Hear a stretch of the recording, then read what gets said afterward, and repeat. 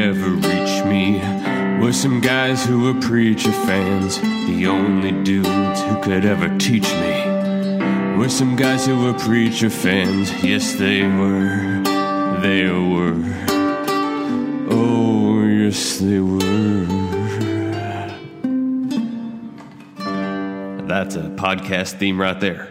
Welcome to Preacher Men, a podcast about AMC's hit show, Preacher. I'm Alex. I'm Justin. I'm Pete. And we are talking about the 8th episode of Preacher, El Valero, or Valero. I don't know. Do either of you speak Spanish? How does... I only speak Alex's Spanish, which is what I love. Nice. What about you, Pete? Do you speak Spanish? Nope. El Valero, does that mean anything to you? It's the title of the episode. Pete loves talking about this stuff. Oh, great. Well, I would say that in Spanish, El Valero roughly translates as, the Valero, as translated by this online translator. So that's pretty helpful. Yeah, I like how you tried to Google it to make yourself sound smart, and then it let you down. Yeah, Alex, you just know what it means, which I do. And let me just say casually, it means a combining form indicating derivation from or relation to valerian or some of its products, as valeric acid, as in valerolactone, a colorless oily liquid produces the anhydride of an hydroxyvaleric acid. Listen, wow, Justin. Wow, I can't believe you knew that offhand.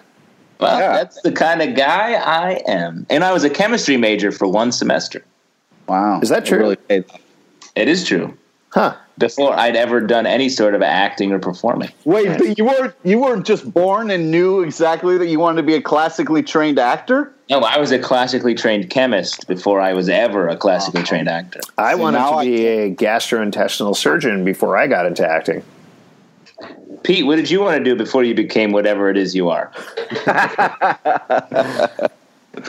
Oh, man. Wait, I'm curious. That was an actual question. Pete, that's an actual question? I don't want to share it with you because you'll make fun of me. No. Do it. We would never make fun of you. Yeah, right. Pete. Say. Do it. All right, so when I was a kid, I wanted to be first a cartoonist, then a garbage man. You wanted to be a garbage man? Yes, because I thought it was cool. Everybody else had to ride inside of cars, but garbage men got to ride on the outside of cars. It's funny. Alex and I were talking about our college majors, and you were talking about what I assume is a childhood observation. Right. Or did you want to go to college to be a garbage man? Yeah, I didn't know how it worked, but I was ready. I was ready for the commitment. I was going to do it. Huh? Yeah. No, I've heard Stanford has a great garbage man program. Yeah. Listen, it is important that we have garbage men and garbage women. They provide a powerful and important service. So they are New York's strongest. Yeah. Listen, if any of them listen to this podcast, I don't want to put them down. That's all. I'm not putting them down at all. Nobody is. Oh, I was, though, actually, I guess, by You're flying. A monster, Al. Yeah, I'm a horrible monster.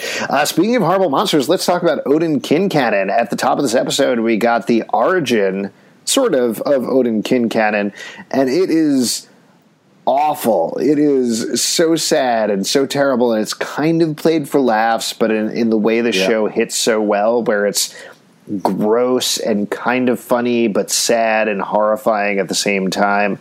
How did you feel? Was this what you guys were expecting from Odin Kincannon's origin? No, of course not. It'd be insane if you were like, oh, he lost his family in a gondola accident and that drove him mad. Of course. And then he wandered into a church saying, we're all meat. Here, look at this cow meat. It's basically the same as my daughter. That was very. I mean, it is. This show is very funny. I feel like this episode in general was a very funny episode. Well, they play the dark side a lot. Yeah, I like how they play with kind of style, and even the title card's hysterical. Like the way you saw this gondola crash and all these people die, and then it just goes Vale, in white letters, big white letters, and I was just like. You can't help but laugh a little bit. You're like, this is insane. It's an insane show. They take the time to try to craft things, and it's very intense but very enjoyable. Yeah. One thing, I mean, this might seem like a weird thing to mention necessarily, but something that I've been noticing as we're going along, a lot of shows take a lot of flack for having all male writers and directors. And granted, the show does have a majority male writers and directors, but particularly with a comic-based show that often comes off, and this is very Steve Dillon and Garth Ennis, who created the book, very macho in a certain way. You'd expect it to be like, oh, this all-male writing staff drinking and come up with crazy violent stuff.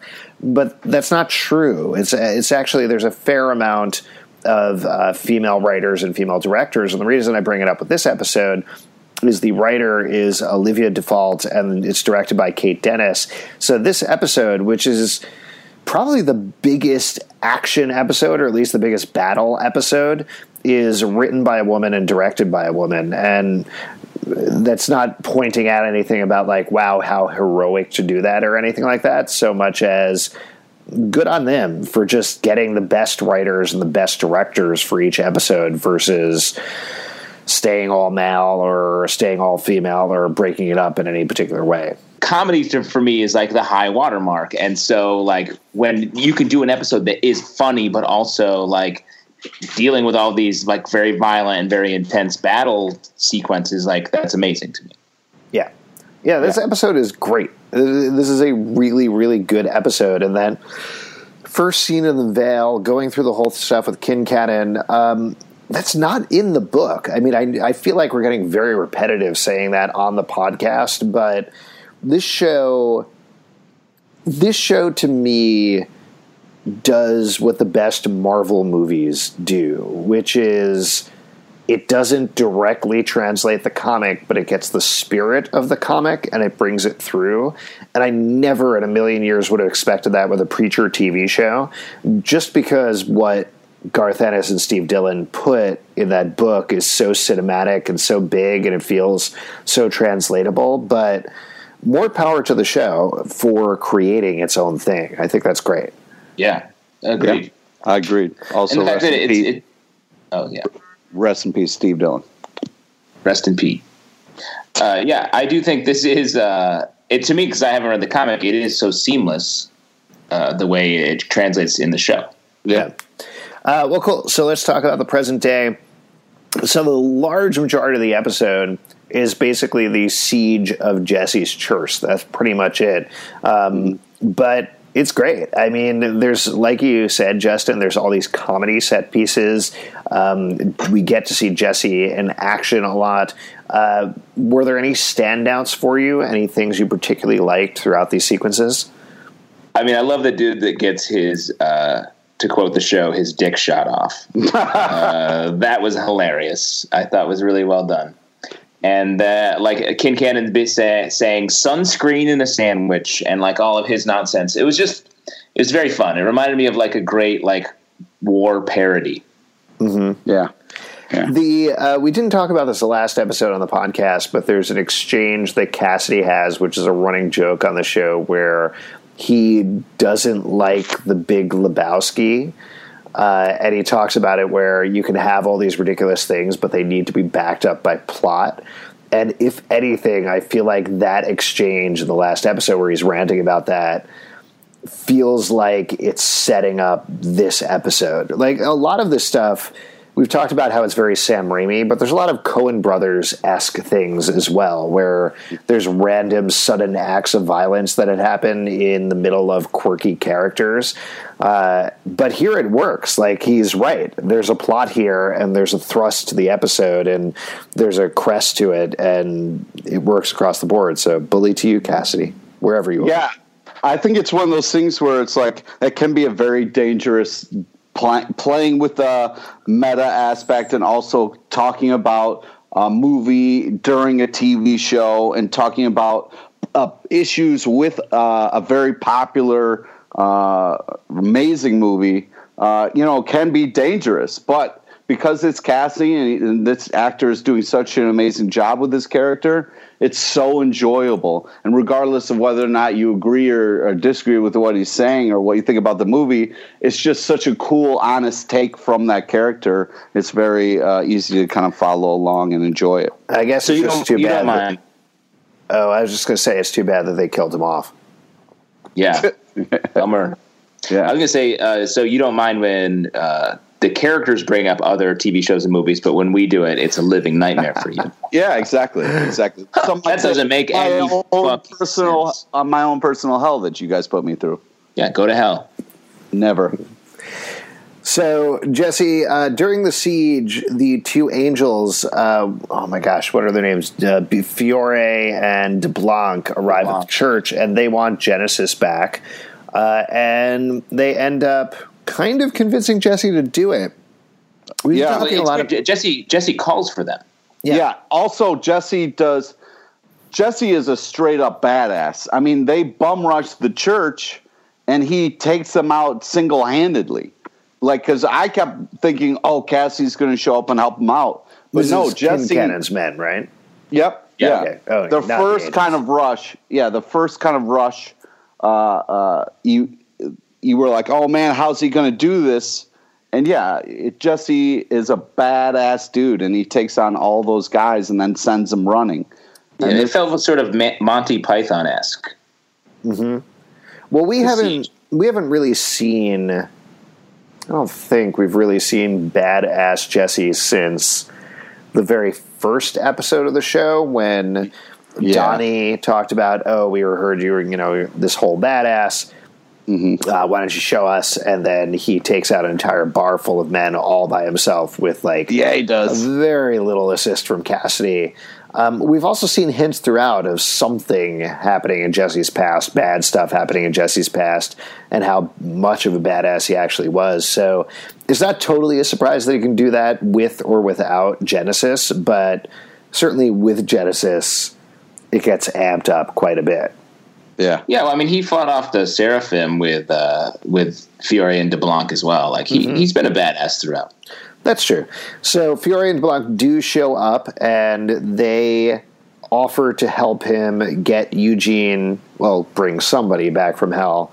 And they do it in exchange for getting Genesis back. So it actually works for a little bit. They put Genesis in a coffee can, and then Genesis goes back to Jesse. Now, why do you think that is? Why does Genesis go back?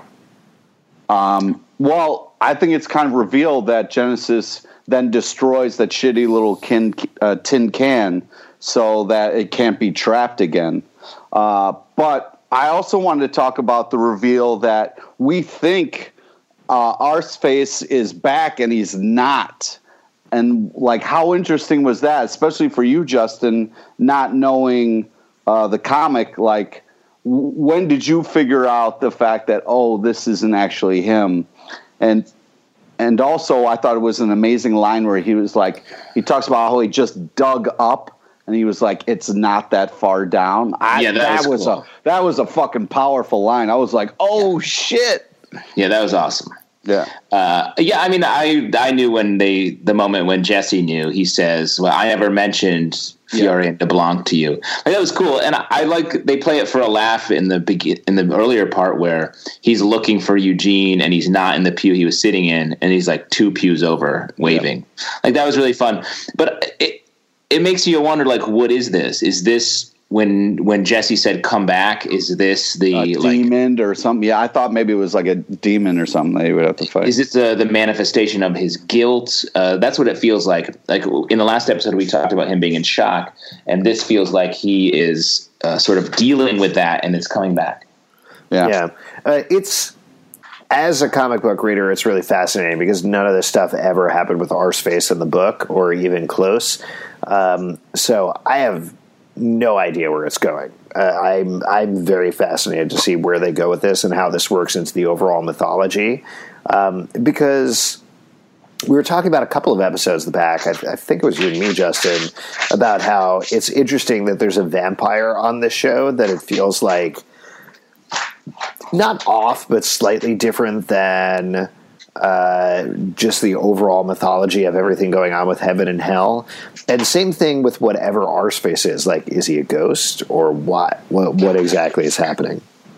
Yeah, like the way they can cross genres like that is wild to me. But it's like it all does like patch together. Yeah, I mean that's why it's taken so long to get something like Preacher made, is because it's so different and so out there that they couldn't really do it until now. Yeah, but it's a hit, Pete. It's a hit. Hell yeah, it is. Well, let's I hope they do a second season. Me too, man. Great, man. Fingers crossed. Yeah, exactly. It's gotta hope. Well, can we get back to Genesis for a second, because I am curious to get your guys' take on it. Why does Genesis go back to Jesse? I think it's because he has work still to do, and I think also, what is your favorite Phil Collins song? Oh man, don't make me choose. I think it goes back to him because he gives up Genesis so that he can get Eugene back, and then Fiore and DeBlanc are like, "Oh, I don't know." And because of that, I think Genesis is like, no, Jesse has a real purpose, and I like his mix of evil and good. Like he talks with the angels about how all the other people that Genesis has gotten into have exploded. Yeah, and Genesis is a half angel, half demon. Right, so that's why Jesse feels like he's half angel and half demon. He's the son of a preacher who became a preacher, but he also had this criminal past. I feel like Genesis like vibes with that, and so it's like, no, why am I leaving this host? I love this dude. Yeah, they're having fun together. So I think that Genesis was just tricking them into thinking it was okay. But yeah, I think that you're right, Justin. I can't agree more that like the reason he didn't explode is because he is this half angel, half demon. I would also say he seems to have an invisible touch. He takes control and tears apart. Oh my God! I can feel what's coming in the air tonight. Oh boy!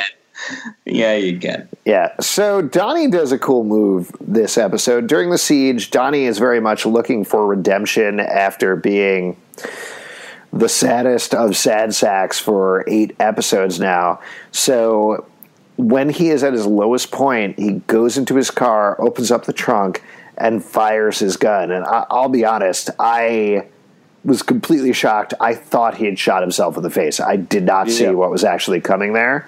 Yeah, that was great. And I love that he's wearing all this like Civil War garb, like being like such a douche. And then he takes it off and seemingly kills himself. Yeah.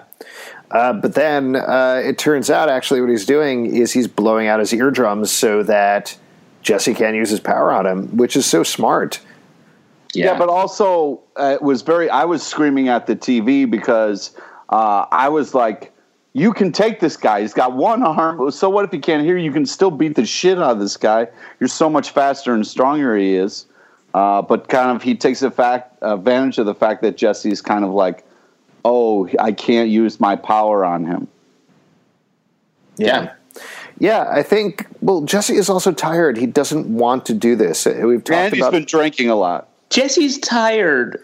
Jesse's tired. Well, he is, though, right? He doesn't even necessarily want this church. Like, he's ready to sign over the church to Kincannon. There's clearly something holding him back from full-on signing on over and just leaving. But I don't think it's something that he loves. Like, I don't know. I don't get the impression that he wants to be a preacher. I don't get the impression that he loves religion so much as he's just searching for some answers. I think it's guilt. I think he has guilt about killing his father. He's traumatized and has guilt about what he thinks. He thinks he killed his father. And so he's following in his footsteps, trying to do what he thinks his dad would have wanted him to do. Yep. And here he is being this preacher and like desperately holding a congregation together of people that like don't really want to do that. And he's willing to sacrifice it all for this sort of half dream that he has put on himself. Yeah. Should we talk about Tulip? Tulip adopts a dog this episode. It's very sweet. Oh, yeah. Very nice. What a great, fun side story. It's very nice. And that's the last thing that happens with that dog, and it lives forever. And it goes up to a farm upstate. Upstate. Yep. Good dog. No, Tulip feeds it to a room. So what do you think's going on in that room? She throws it in there. We hear growling and freaking out, and it's horrifying. What do you think? Sounds like a tiger. Sounds like a tiger. Oh, you think they're introducing, it's like a whole Walking Dead thing with Ezekiel and Shiva? Yep. I was going to say I think it's a crossover with the Jungle Book, and it's like a Shere Khan thing. Wow. Okay. Because if it is The Walking Dead, they're both on AMC, so maybe AMC stands for Always Mangy Cats. Oh, that's got to be it. That's a wow. Very, very quick on the uptick there.